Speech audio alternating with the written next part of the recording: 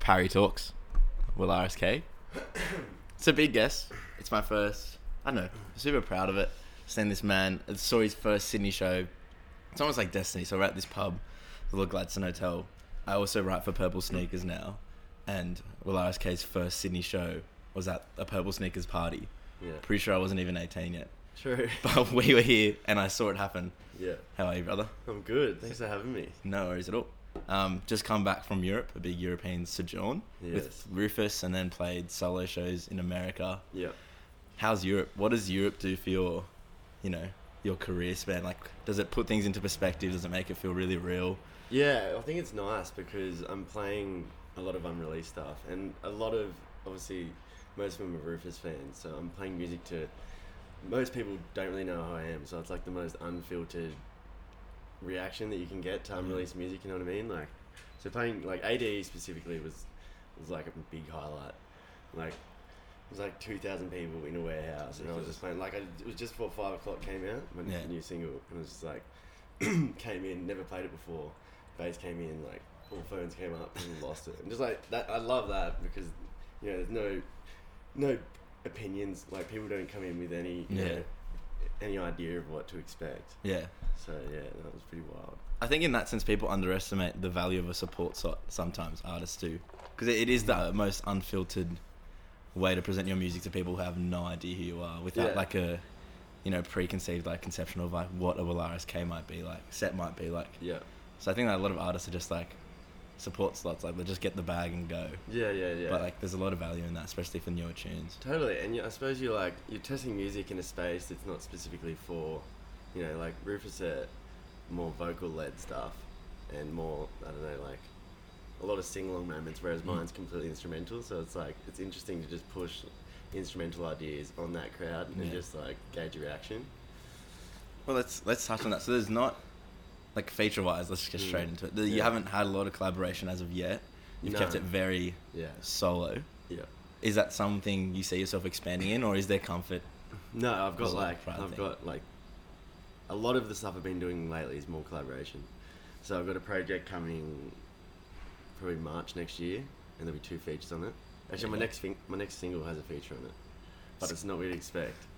I think the thing was, like, I didn't want to come out with, I'd released Alchemy, and after I released Alchemy, it was like I didn't release another song for 9 months. So it was like, I don't know, I was in this weird state of, like, it got added to the radio. I had no expectation of any of my songs getting on the radio, and I was working full time at the time. So imagine I'm driving around in my like work ute through northern New South Wales.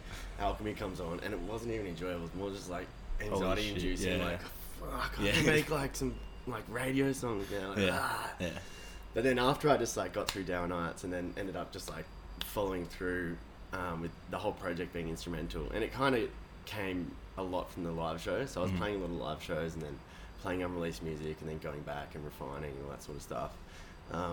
But then, I suppose once I started doing this full time, I started just like dabbling in collaboration, and then I just found you can just enter a whole new territory with collaboration, because like with me now, I make music full time, so it's like if I'm not collaborating, you're not talking to anyone. I'm a solo artist. It's like I could go a few days without human contact. Yeah, it's like it's really weird after a while. You know what I mean? So I've been loving collaborating lately. A lot more of the future stuff we'll have, like I've got a club EP. I don't even know if I can talk about this shit, but club EP next year, which is like, just don't say any names. Yeah, and they're all Australian too, which I'm pretty happy with. Like, I've seen some teasers. I'm not going to ruin it for anyone, but it's sounding fucking crazy. Yeah, I'm excited. Wow. Collaboration is, I think there's value in your back catalogue not having a lot of collaboration, so that if a fan of one of your future features or something like that, it's like, oh, who is this bloke? Yeah. And then digs back, it's like, hang on, there's a very serious back catalogue here of like hard solo work, and there's like value in that. Yeah. And it's probably the easiest way to get, new fans to actually jump on board and hold on.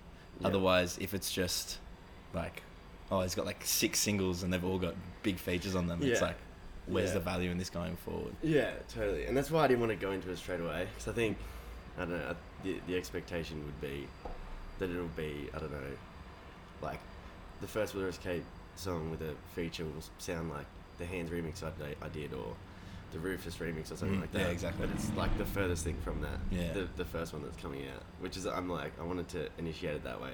Yeah. Which I like working with vocals. It was good to do it through remixes. Yeah. But yeah, no, I agree. I'm glad that I just established what the project was before diving into that world. Yeah, and chopping up, and so people know your sound now. So if people hear the features, they'll be like, oh, like I can tell that's the Valaris K influence. Or if you do a feature for someone else, it's like, oh, I can see where he's melded his sound in here. Instead of just being like, the fuck's going on? Totally, and that's why I'm keen now to like write for other people, because I don't know, it's just writing the same shit, like writing my stuff all the time is just it becomes not fun. You know what I mean? Like I get inspired by working on like, I don't know, like some film stuff or like some rap stuff or like you know what I mean, and then it's just like gives you a whole new perspective to go back into the WSK project. But just working on that all the time, it's pretty draining. Yeah. Also on that, so you put out 5 O'Clock Past Life. Yeah. Not like obviously different to the EP album before. Yeah. But like, what did that bring to the table that you think Alchemy didn't?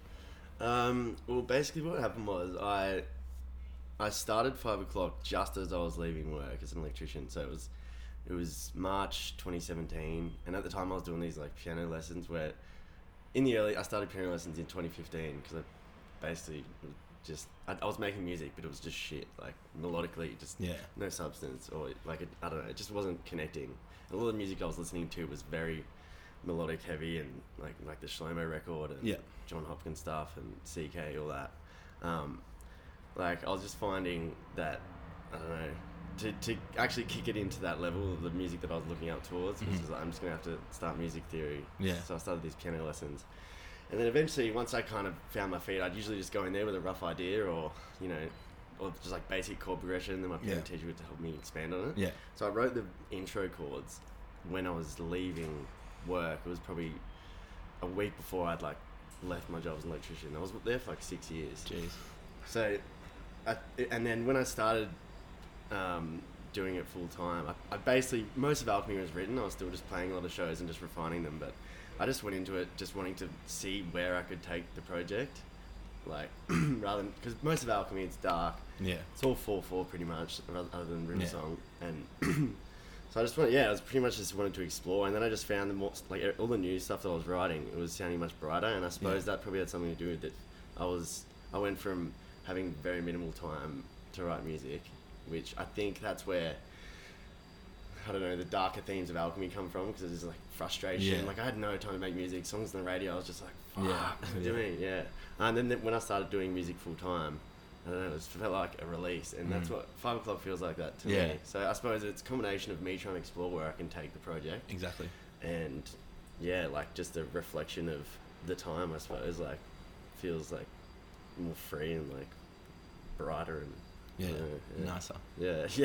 Less fucking cream. Well, Past Life as well, no drums. Yeah.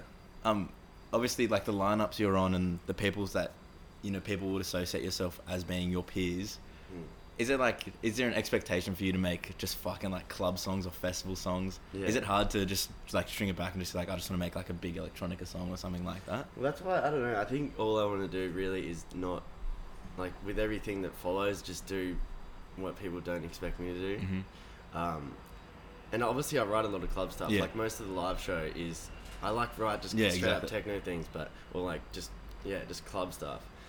But that I don't know, like I find it I don't know, more, I don't know, like inspiring to be able to like obviously do the club stuff, and I can look at that from the club context, but then also trying to take Past Light or like an ambient piece into that setting and then see like, I don't know, just like, because to me they feel the same. Like 5 O'Clock and Past Light have the same energy, except Past Light just doesn't have any drums on it. Yeah, exactly.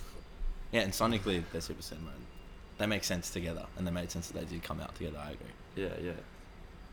Wait, let's just take it back, because we fucking just straight in. So where did it begin? You talk about a lot about full-time work. Yeah. When was your like first, not musical awakening, but like when did you, maybe like an early memory of just like music, hang on, might sort of be the thing for me? Honestly, not until I think the beauty of it all was that, like, I never had any expectation that I was going to do it as a job. It was always just this hobby. So basically what I was doing was I was a resident DJ in Brisbane at TBC Club for like 4 years. Well, actually before that I used to DJ in like Coolangatta, and I'd be copping like R&B requests and shit. Like, just played the worst gig you could imagine. But I suppose growing up there was like a lot of music in my house. Like my dad was in bands, and I don't know, I just thought I was just listening to what everyone else was listening to, but I've realised later in life like how much that had on like an influence on me. But I don't know, the first time I thought, okay, this is on, was really when I got booked for like my first show in Europe, like Forbidden Fruit. Like, cause what happened was I had my whole apprenticeship, which was like electrical instrument apprenticeship, I told my boss the whole time, like, as soon as I finish my apprenticeship, I'm going on 12 months leave without pay, and I'm just going, like, traveling around Europe. In that time, I would be writing music, like, in the afternoons and then DJing on the weekends, and I just had this schedule, but it was never like, I'm working towards this, I'm trying to make it. Just, not at all. It was just like, really, I was just trying to make shit to show my friends. And then I put out Alchemy on...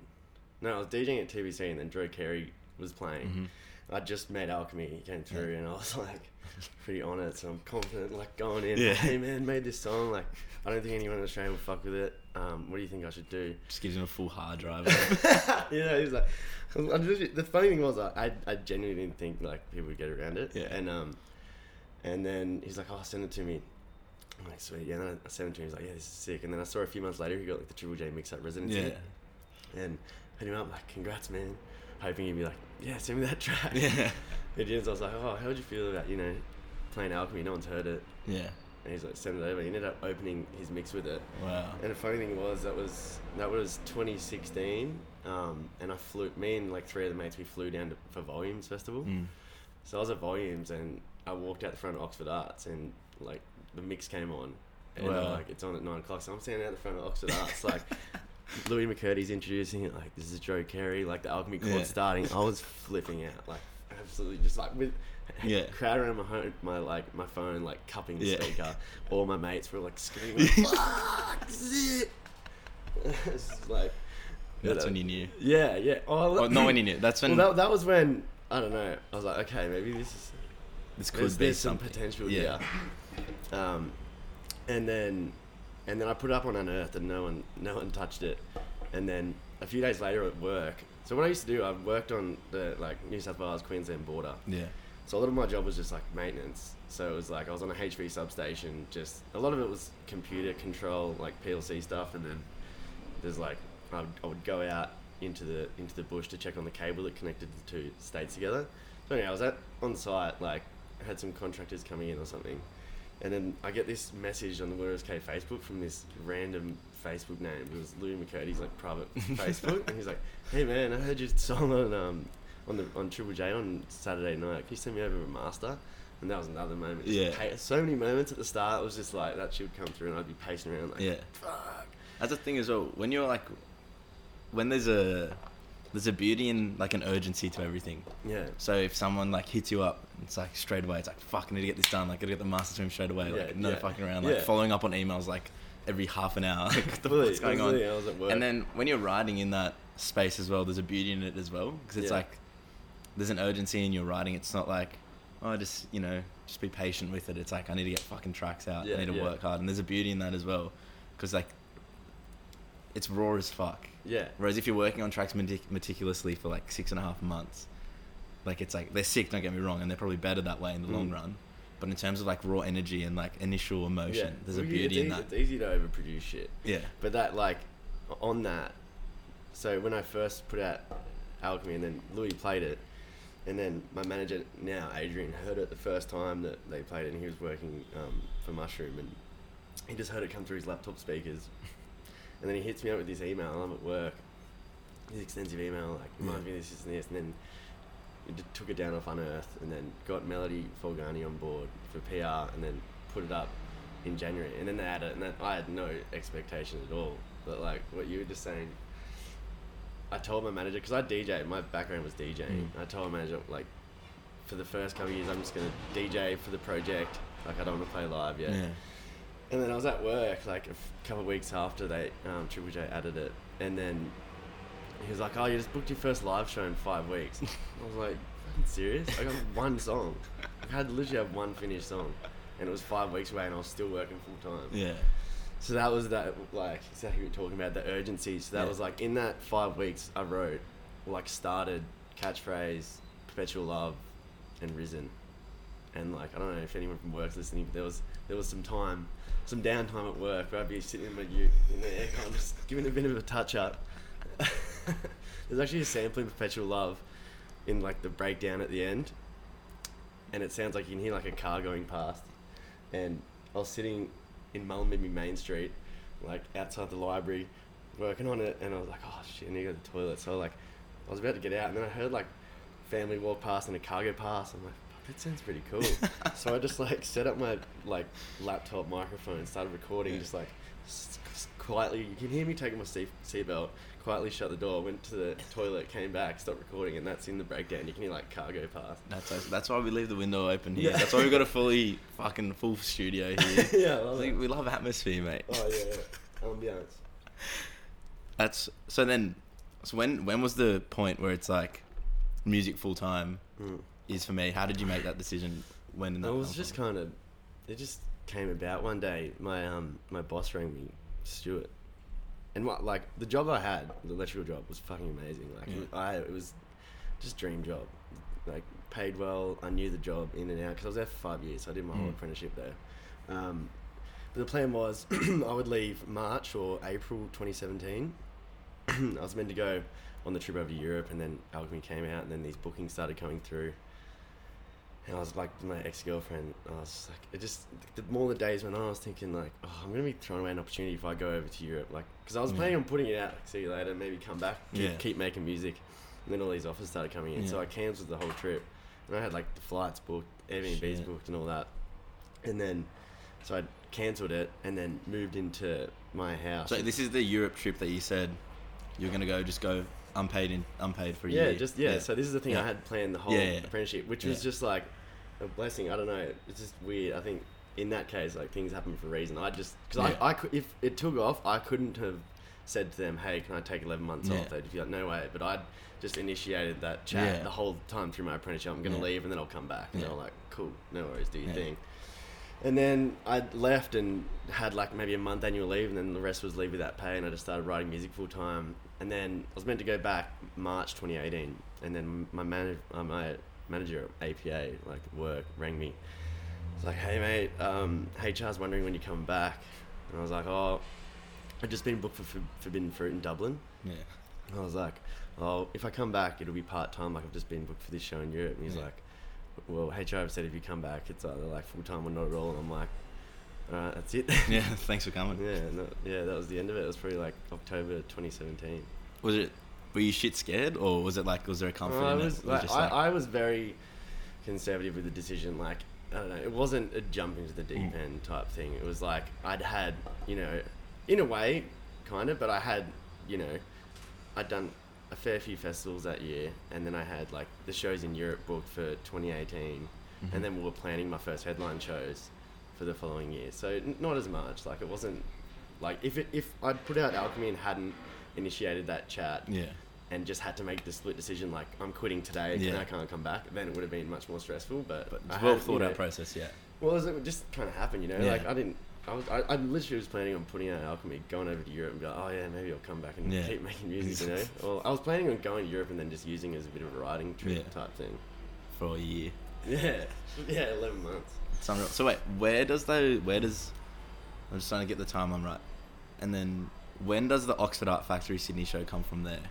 How long ago was that? Was that during that year? So 2017 I just did festivals. Yeah. It was kind of weird playing. I played like a bunch of festivals just with Alchemy out. And I'd be playing all my unreleased shit, and I'd have dudes in the front row like, buy Alchemy!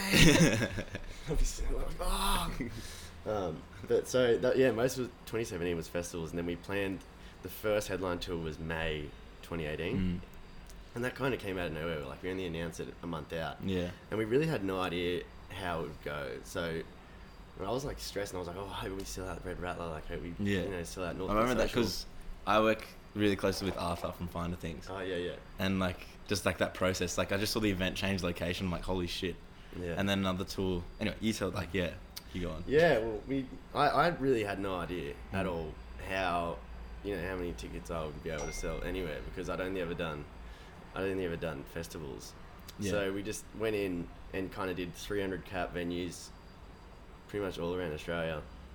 And then we announced it a week out, and then I remember I was doing something, and then we announced it in the morning, and then like it was like 2 or something, Adrian Ramey was like, yeah, so upgrade to Oxford Arts. I'm like, what do you mean? He's like, Red Rattler's sold out. Jesus. I was like, fuck. We had a month like before the show, and I was like, yeah, we'll slowly get there over the month, and then upgraded it. And then I think it was like 2 days later or something, Oxford Arts sold out. I was like, what the I had no expectation. Yeah. So that's what I love. Like, there was never any expectation over the project, so everything's been, it's just a surprise. You take whatever you get, Totally, yeah. And then, upgraded again, and Adrian was like, we want to do 2. And I was like, nah, I was so against doing 2, because I didn't want to, I was happy to do 1. We can always expand later on. And they're like, nah, we're doing it. Yeah. So we locked it in, and then like the second one ended up selling out. And those shows were just so wild. Like, and it was cool. I'm glad we did like the late slot. It was just funny. So many things went wrong. Like music stopped at every show on that tour. Just from like fucking like at the Oxford Art show, one of my tracks, Tunnel Call, it's an unreleased one. The low end just rumbled out the USB out of my interface. So the music just fucking... Wow. Yeah. It happens though. Yeah. And people find beauty in those moments though. Yeah. Like whenever the sound cuts out, everyone's like, yeah, fuck yeah. Like people go on, people love it. Yeah, they're backing it. It was. Yeah, I look back like very fondly at those shows. It was just like fucking raw and just had no idea what to expect, and they ended up just being like so intense. Yeah. Well, do you think they're your most iconic shows, or do you think in Australia, let's say? In Australia. In terms of headline, because that Metro show was fucking so special. Probably, it's hard to say. Like, probably the Metro show, just because of how many people there. Yeah. And like we had the dancers for the first time, and the lighting had kicked up a gear. It was the first time I'd played a 90-minute set as well. Yeah. So it was just like a lot of unreleased shit, and people were all about it. Yeah. So I think the Alchemy tour in October last year was a big highlight. Like, we did a few corner hotels, and they were insane. Mm-hmm. And same truthing in Brisbane as well. Yeah. Like, that was, because I'd sort of come from DJing in Brisbane, and then played my first headline show was at TBC, where I was a resident, and the next one on the Alchemy tour was at the Trufford, which I didn't expect, and like the sound there's amazing, and I think it's hard to pick one specifically, but that whole Alchemy tour was the highlight so far. So there's obviously a big background in DJing and stuff. What's the transition like going from the DJ set to the live set skill wise? Do you think was it difficult for you, or was it just like these songs don't deserve a DJ set, they deserve something more? And just I realized, like, I'm glad later on that Adrian, my manager, pushed me into doing live, because it pretty much is what helped Alchemy become what it is, because I was just like trialing these songs every night. Like, a lot of Alchemy, like the arrangement on most of the tracks used to be so different that I was able to refine it just through like reaction, because when you're on stage playing something that people haven't heard and there's a flat spot, like, you can feel it on stage, you know what I mean? But I suppose the difference, I love being able to play a full set of my music, and my music is hard to put in the context of a DJ set amongst club tracks, you know what I mean? Like, the arrangement's usually just a bit fucking weird, like, starts with piano, but amongst, like, in my live set, it all makes sense as, like, one, big piece. But, I think from a performance standpoint, it's pretty similar. Like, I'm thankful that I was able to be a resident for so long, because that kind of gave me some sort of, I don't know, confidence in performing, I suppose. Yeah. Do you miss DJing though, and just playing other people's fucking just club tracks and not worrying about it? I still DJ here and there, but big time. Like, it's so different. But I don't know. I definitely am glad I moved into live. Like, in the early days, it was pretty daunting to play. Just like, especially like a lot of music people hadn't heard because it's not the usual thing. It's not. Yeah, it's not. Well, it's. We'll talk about it a bit later, but it's half clubby, so it's half like, you know, what people would expect from a big techno set from a DJ. But then it also taps into like the indie electronic sound as well. So it's like that meld of two worlds, and a lot of people don't expect it because like if you're at days like this or at Lost Paradise, or whatever as well, people don't expect like a traditional, like people just expect, you know, banging. Yeah. Whereas there's always that middle ground that obviously gives you the edge in the end of the day. Yeah. Well, I think, but saying that, like, I've still written a lot of things that are just straight club tracks. They just haven't come out. So it's kind of like I don't think I could do a full set of tracks like 5 O'Clock or Alchemy or something like that, where the arrangements all over the place, because those songs only really do well once. Like, I don't know, the response once they're out makes a lot more sense. But like, for example, before Down Nights came out, every time I played that, people were confused because it'd be this weird intro and then it'd come in so hard and they'd be like, "Oh fuck, we're supposed to dance now?" And then once it came out, it was the moment. Like, people would be saying, people would know. Go, about to tee off. But so I like having. I love club tracks, but I think that's what set, I don't know, the project apart from me just DJing. Because that was my intention, just to make whatever, but then just DJ and then just like kind of, you know, just mix my shit amongst, you know, whatever else I was into. What do you think those DJ sets? What skills do you think you learnt in those DJ sets that are still reflective in like important to you as you play now live though? Arranging the live set 100%, like, and making mixes and stuff. That's the biggest one. And also like arrangement. Like it's kind of like a subconscious thing when you're DJing. You kind of just like picking up on arrangement. I think that's had a big influence on my writing. That's the main one, especially with production. Like that's a big one I've taken from DJing into writing music. Like, I don't know, just being in that club environment and you know, having to read the crowd and I don't know, just find the right tracks for the right moments. But I think with the live show, definitely just being confident being on stage. Because when I first started DJing in like 2013, I was DJing upstairs at this club, used to be called Neverland in Coolangatta, and there was literally no one in the room, and I was trying to DJ and I was shaking like this. So that was definitely the main one. Like, by the time it came to playing, I was more just excited rather than overthinking it. Good then. Look, we spoke about the live show. Let's just dig into it. The dances. Where did that idea come from? How did that come about? How hard logistically is that to fucking put together?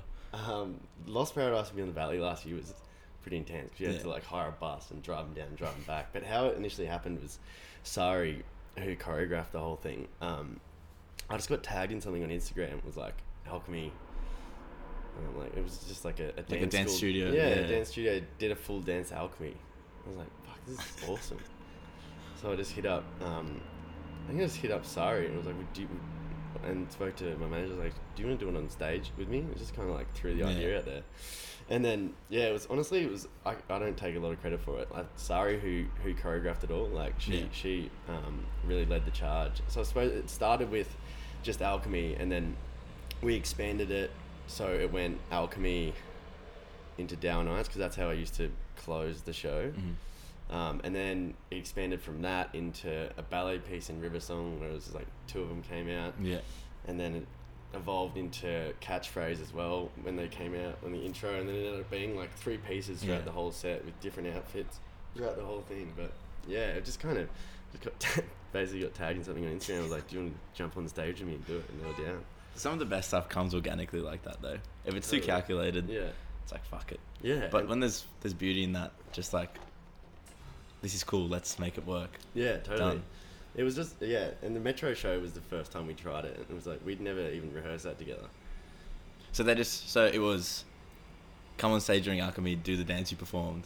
Was that like how it was? Like, I'd sent them my live set. And like the intro was Catchphrase, and they'd come out and they did a piece of that, and then 2 of them came out in River Song. And then the finale was like the Alchemy into Down Nights thing, but it was we'd never done it before. Like at soundcheck, when I was doing soundcheck, they were doing their check, and that was as far as it went. And was that the first time you saw it? Like that was at the first the time soundcheck? I'd seen it. Yeah. So it was like it was insane. You're catching it all with us. Yeah. That's it. So obviously, there's a lot of like emotion in the music, obviously, and it's a sort of an untapped market in the electronic dance world. I think right now in our Australian scene, there's just a lot of fucking doof, which like I love. Yeah. Don't get me wrong. Me too. But like, there's an edge on that emotional side and that eerie side. Do you think about that when you write the tunes? No. Or is it just like, this is my like, I'm just gonna reflect whatever I feel and whatever happens. Right.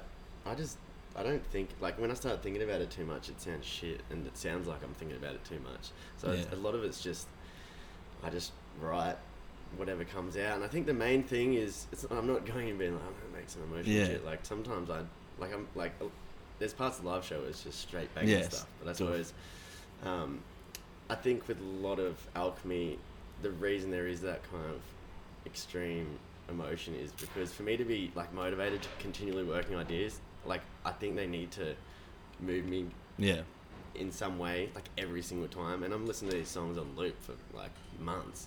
You know what I mean? So I think it just comes from that. Like, that's why how it's been pushed into that space. Yeah. But it's not a very, like, conscious thing. Like, I think the best shit I've made has just been, like, quite effortless and spontaneous and just, like, based on instinct. Exactly. And well, touch on it as well, because my mind's racing. It comes across in the live show as well, obviously, because the live show ebbs and flows. Like, there's the big doof moments, but then at the same time, there's the big ambient moments and the big, like, just a fucking subline just blowing in your ear. Yeah. But then there's also, like, the lights element and the dancing element and then the live show element as well. So it's beyond just the music. Like, what other creative forms do you indulge in? Like, where does the... Like, it's obviously not just, I'm a musician. Like, it's obviously other shit you're passionate about. So where does that come from? Or what sort of stuff have you been doing? Like, film, lights, etc., etc. Yeah, like, I think a new thing is, like, writing to picture. Like, that's pretty new to me.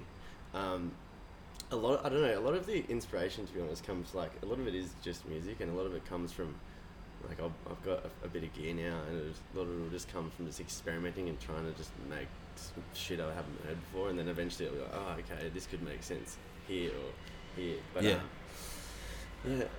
don't know, it mainly is just based around writing music, but I'm not going in every time being like, I'm gonna make a song today. Yeah. Like, if I'm not feeling it, then I'll just make some, like, weird synth patch, or just make, like, some drum loops, like, just build up a folder that I've got going, or, like, I got, like, a folder of ambience, and it's all, like, in key and shit. Yeah. So just, like, experimenting, like, with sounds, and then eventually I'll be working on something and be like, oh, that's right, I was fucking around with that loop, and that'll fit here. You know what I mean? Like, a lot of it's just mix and matching. Yeah. Like, Risen was, like, 3 ideas that ended up just on the one track. It's crazy.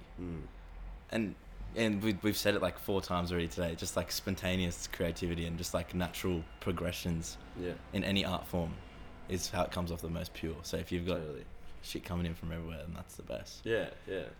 Well, you haven't really stopped touring in a while. Well, it's been pretty quiet this year. Oh, but you did what? Europe, America. Yeah. Well, Europe and America. But, well, my US visa got denied, so I missed, like, my full US tour. All the festivals that run. Yeah. Oh, no, it was a full Rufus US tour. Oh, true, yeah. Yeah, and so my visa got denied for no reason, and so I missed that. But yeah, it has been, I don't know, this year's felt quiet for me. I suppose I probably feel it the most because I'm in it. But yeah, 2017, 2018 were pretty, like, full on, and I loved it. Yeah. I suppose, like, basically, like, getting back to your last question, like, I do get so inspired by playing live, like, especially to be able to hear these ideas that are kind of just, pretty half-baked, and then as soon as you see it in that live context, it just makes so much sense in my head. That's what I agree as well, because the live, and we've spoken about it heaps for a reason, like, the live aspect of the Relax K project is, like, equally as important as the sitting in your room listening to the tunes as well, because it's the full experience. Totally. Whereas if you're just, like, you're getting one dimension of the experience when you're listening to it at home, but there's, like, it's the 360, like, this is what Relax K is. And that's why I think it's so important to have a live set in that realm. Well, that's what I loved in 2017 when I was playing all these songs. Like I played so many shows, and there was probably people that had saw me, 3 times, and after a while they're slowly picking up on like, oh yeah, I remember this track, you know what I mean? So like I know from my personal experience, the songs that became really like sentimental to me were songs that I saw in a live environment, and then when you go back to the studio version, all you can think about is that moment, when you first saw it. Like a big one, memorable one for me was John Hopkins' Laneway 2015 when he played Open Eye Signal. Like everyone took their shoe off and like started raining, and I was like into him before that, but after I saw it live, I just like absolutely rinsed that Immunity album, and all it did was just took me straight back to that. So I suppose that's what I loved about 2017. I was playing all these unreleased ideas, and then when they finally came out, it must have taken people back into that live context. Exactly. Yeah. We touched on it. What are other iconic live music moments for you from the fan perspective? Well, yeah, a funny one is that 2015 Laneway was a pretty special day. It was a big one, yeah. Because I went to Brisbane because I grew up in like Tweed Heads. Went to the Brisbane one with all my crew. Had a big one, well in it. We're in the John Hopkins mosh pit, me and 2 of my mates, fucking absolutely loving it. I was like, let's go to Melbourne next weekend. Fuck it. So we're like there. We walked outside the tent, like bought tickets, bought flights to go to like Melbourne the next weekend, because that was the year it was like John Hopkins, CK, Caribou, Flying Lotus, just like stacked. Yeah, ridiculous. So yeah, that I look back on that very fondly, and I feel like that was a pretty major moment when I was like, oh, this is exactly what I want to do. Because up until that point I was writing music, but I didn't really know where. Like I was making a lot of stuff that was more like beatsy, kind of like halftime. Like I was like obsessed with the Shlomo Duck record. And then I suppose after I went that day and then like saw the Caribou show and obviously the John Hopkins show, I was like, okay, this is it. Yeah, it's huge. But yeah. So I agree. Like when I'm having like I'm fucking off music, or when I'm sick of it, like I'll just go to a show and I'm like, this is why we do it. Like we're just trying to tell stories, and like the live music show is like the live music form is the best way to tell the music story, I think. Yeah, totally. And it just re-inspires everything. Yeah, man. I'm trying to think of other ones like recently. Like from a light show perspective, I loved the Yeezus tour, which I think that was like 2014. Yeah. So I took a lot of inspiration from that, from a lighting perspective, and also Yeezus the album, I love so much. So yeah, that was a big one. You talk about a lot of music that's sort of outside the realm of your peers or like the people that would associate you with. So do you seek a lot of inspiration from like genres and stuff outside of electronica or well, I don't listen to club music that much, to be honest. Like when I was DJing, obviously I was, because I was just like to stay on top of it, just stacking my USBs. But I don't know. Yeah, I feel like at the start I was listening to a lot of club stuff, and then I just found it was just like kind of leaking to what I was doing. And I suppose I definitely get more motivated and like inspired by shit that is outside of what I'm doing, and then I can take ideas from there and then bring it back into what I'm doing. Into this world, yeah. It's like a big one.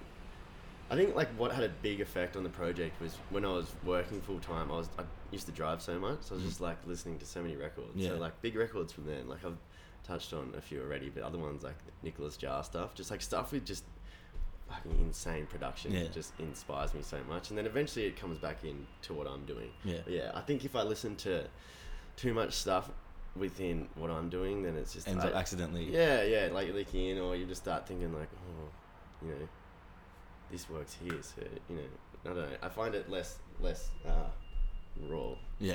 To like myself, It's so true, and the car space is such an interesting space to listen to music as well. It changes. I don't have a car anymore. It changes everything because it's such a unique solo. It's like the same as listening to music in the shower, I reckon. Because you're just so in tune. You're actually in it. You know what I mean? Like, if you're sitting down on the couch listening to music, I get restless now. Like, but if you're doing something, you're kind of like passively listening. But you're just like completely in it.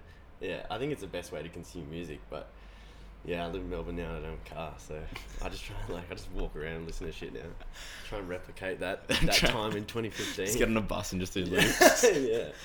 What are you listening to now? What's on the Willie K iPod? What have I been listening to?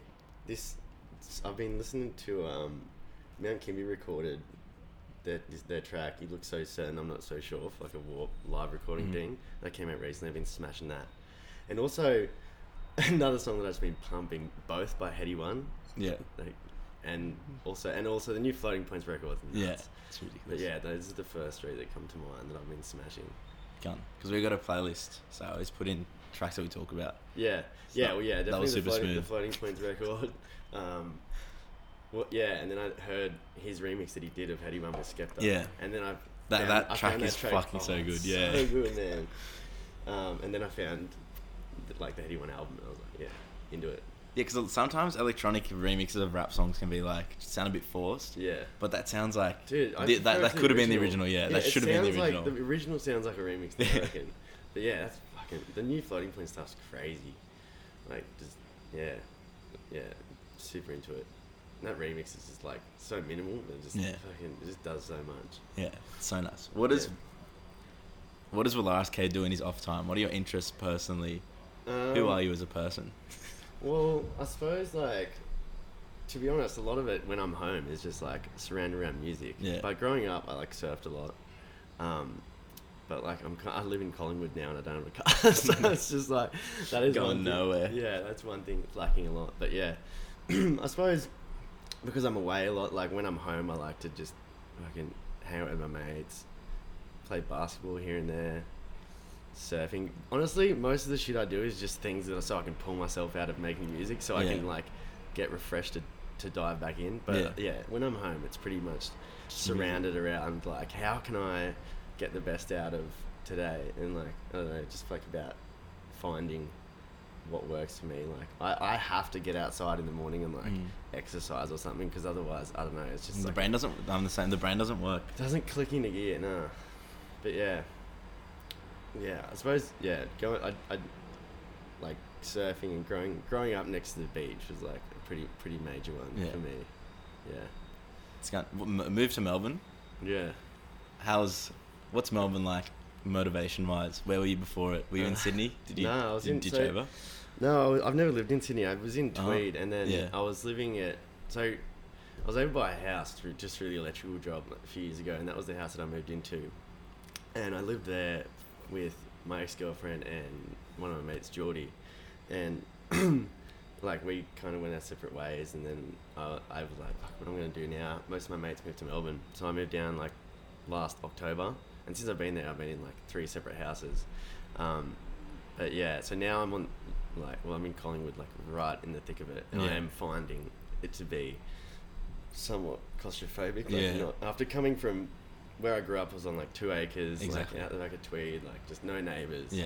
And now I'm just like right in the thick of it. So yeah, I suppose getting back to the last thing, I just need to make sure I get outside and just like keep a fucking fresh mind, because it's easy to just get bogged down in like, I don't know, just lose yourself in it as well. Yeah. Because like if you don't have those moments where you take a step back, you lose perspective of like what the fuck is going on in the world. Yeah, yeah. And like what's real and what's not. Totally. Yeah. But yeah, no, I love it. It's good. Like all my mates live there. It's kind of nice. I think I don't like being in one spot for too long. Like that's why after the US visa thing got denied, I don't know, when every part of you is getting ready to go over to America and play fucking 5,000 people a night with Rufus, and then out of nowhere you just get your visa knocked back. It's just like that kind of sent me into a bit of a hole for a couple of months, and I was just like, no, I didn't want to make music. I didn't really want to do anything. Yeah. So I think what's key is just like not being in one spot for too long. Yeah. So that's why I don't know. I like to like go down the coast or go home, see my family, or like come to Sydney and write. Yeah. But yeah, I think keeping it fresh is the key, because otherwise I just get bogged down and unmotivated. Exactly. Yeah, that's sick. It's good because a lot of DJs don't talk about that. Like a lot of that side of the scene isn't shone light on. How like big tour schedules, a lot of shows get cancelled that people don't even know about. Yeah. And like how tough it is on an artist to be, and then to go back and pour their heart and emotion back into tracks. Like it's so unlooked upon from the fan point of view. 100%. I have so much respect for DJs that are playing every weekend. I genuinely couldn't do it. Like it takes me a few days to really recover mentally and be able to like dive back into it. So I'm glad the project's more of like a live project where I do a headline tour and do festivals and stuff like that, rather than playing clubs every weekend, because I would get burnt out and music probably starts sounding shit. Yeah. Yeah. Well, are these, so this summer, last sort of run of shows with the old tunes, I assume?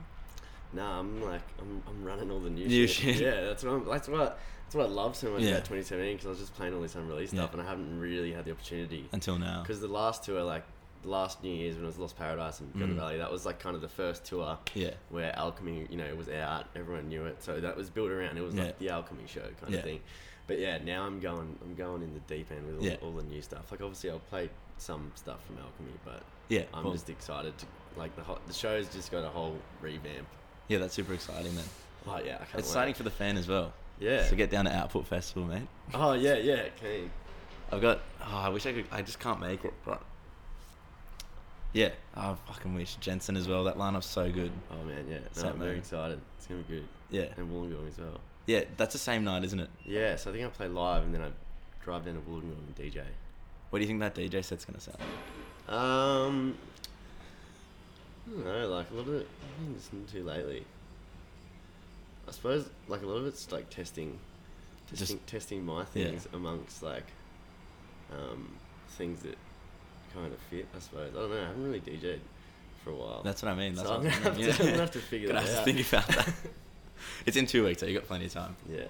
What else on the agenda for the rest of the year? Shows wise or? Yeah, so I've got I'm playing Output, and then I'm playing in Hobart with Rufus, and then I'm playing in Adelaide with Rufus and Presets and Lastlings, and then Perth for Origin, and then I suppose and then the next single will be coming out in January, first one with a vocal. So it's, I'm pretty excited. That's exciting as. But it's not probably not what people are going to expect.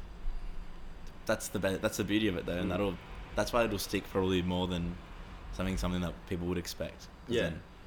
It's insane. But I'm all about I just want just blind sides. I don't want to put it into a box, you know. Exactly. And there's some standard questions I ask every guest. Mm-hmm. What's the GOAT boiler room that you've seen? Oh man. Or goats, like what's up there? What reflects highly? Honestly, I'm not even that well around it.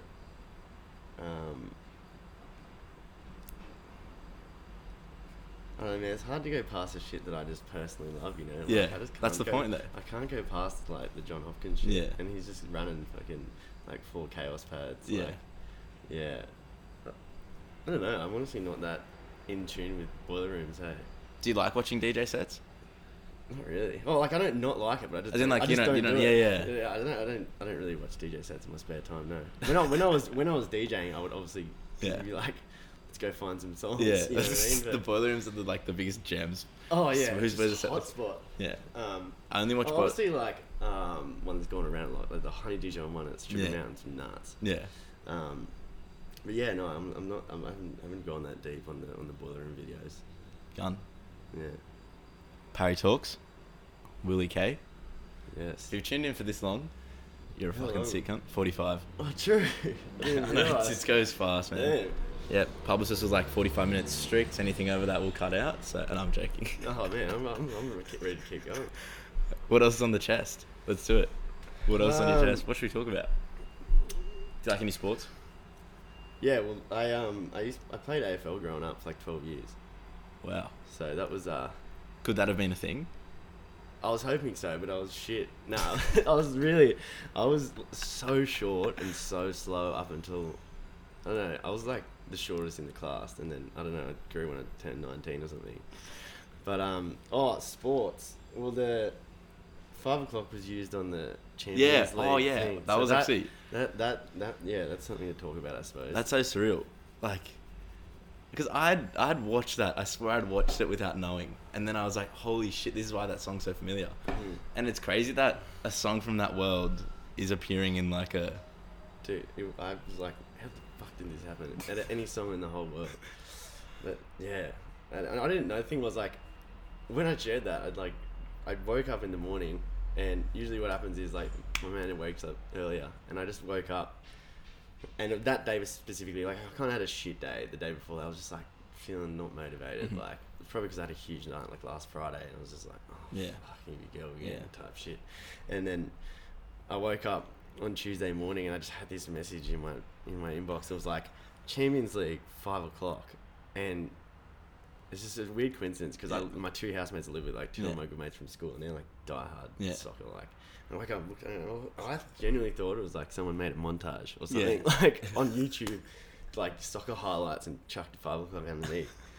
And I was like, I'm like, what the fuck is this? And he's like, this is BT Sports, like the pay TV in the UK. They're using 5 o'clock as like their promo for Champions League. I was like, what the fuck? Yeah, it's crazy. It's so surreal. Yeah, it was weird, unexpected. But yeah, it's funny how the world works, because the day before that I was just like feeling like, it's just like feeling like, I don't know. I really struggled to recover from having a big night and then getting back into creative mode. So like, it was the boost. It was a necessary boost that day. Like big nights. What's the poison of choice, beer wise? Oh, beer. What's your first beer? My first beer. I love the Mountain Goat Steam Ale. If I've got a selection, I love that on tap. But then usually for my shows, I have like beers and then gin and tonics. Hendrix. The poison. Actually, no, I've been trying to get away from tonics. It's a bit sweet, but gin and sodas what I'm hitting at the moment. Because I don't know, I love pale ales and stuff, but the headaches are not intense. The headaches aren't fun. So just start with a Carlton or a VB. Yeah, and see where the night takes you, mate. Just fucking straight up and down. Yeah. So noisy. Yeah. Also, I'll get around. Like, grew up in close to Queensland, so I'll get around to 4X. Are you a Queenslander or a New South Welshman? Honestly, New South Wales, but like, I'm not gonna sit here and hand on my heart, I'm diehard New South Wales. Yeah. I don't really care that much. I'm more come from, like, I'm diehard Richmond fan. Exactly. AFL, so like, but New South Wales. I grew up in New South Wales, and I was, went to school there. How does a boy from Tweed get into AFL so deeply? Well, I was born in Melbourne, and my parents both grew up in Victoria, like in Brunswick. Like no close to choice, where I live mate. now. Yeah, so they lived there until I lived there till I was probably like 7 or something, and then we moved down. Well, we moved down to Torquay, like on the south coast. Yeah. And then we left there when I was about 7, and then we're gonna go around Australia like in a caravan. I was homeschooled for a year, and then we just got to like Burleigh and stopped, and then didn't go back. Didn't move. Yeah, so definitely it just came from that. Which wasn't like the most popular sport at Tweed Head. No. Like, I'm in the rugby league heartland. like hardcore rugby league. Like, proper. It's fucking crazy. Yeah. Jeez. Nice one. Fella, thanks for coming on. Yeah, thanks for having me. Appreciate heaps. Well, RSK, Parry Talks. If I end up at Output Fest and you quote this interview to me, I'll double park you. So if you find me and you quote this interview, I will get you double parked. Okay. Done. Book it in. Well, RSK, thanks for coming on, brother. Pleasure. Live.